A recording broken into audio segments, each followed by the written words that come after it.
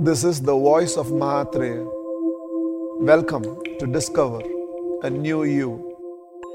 Wishing you most and more. Anil wants to ask this question. I'm in confusion as to which field I need to choose. Should I become an IAS officer? Should I become a saint? Should I become a social activist? Or should I become a politician? Doesn't make a difference, Anil. You're seeking all positions of power, including being a saint. So one thing is very clear. You like power. Nothing wrong about it, as long as it remains your slave. Yeah, there is a lot of things that you have to do to qualify yourself and become an IAS officer.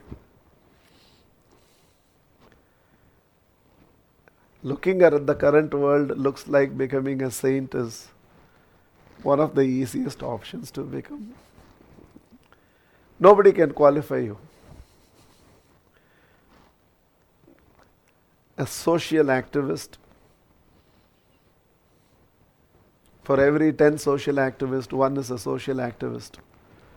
Remaining 9 are media activists calling themselves social activists. Politician.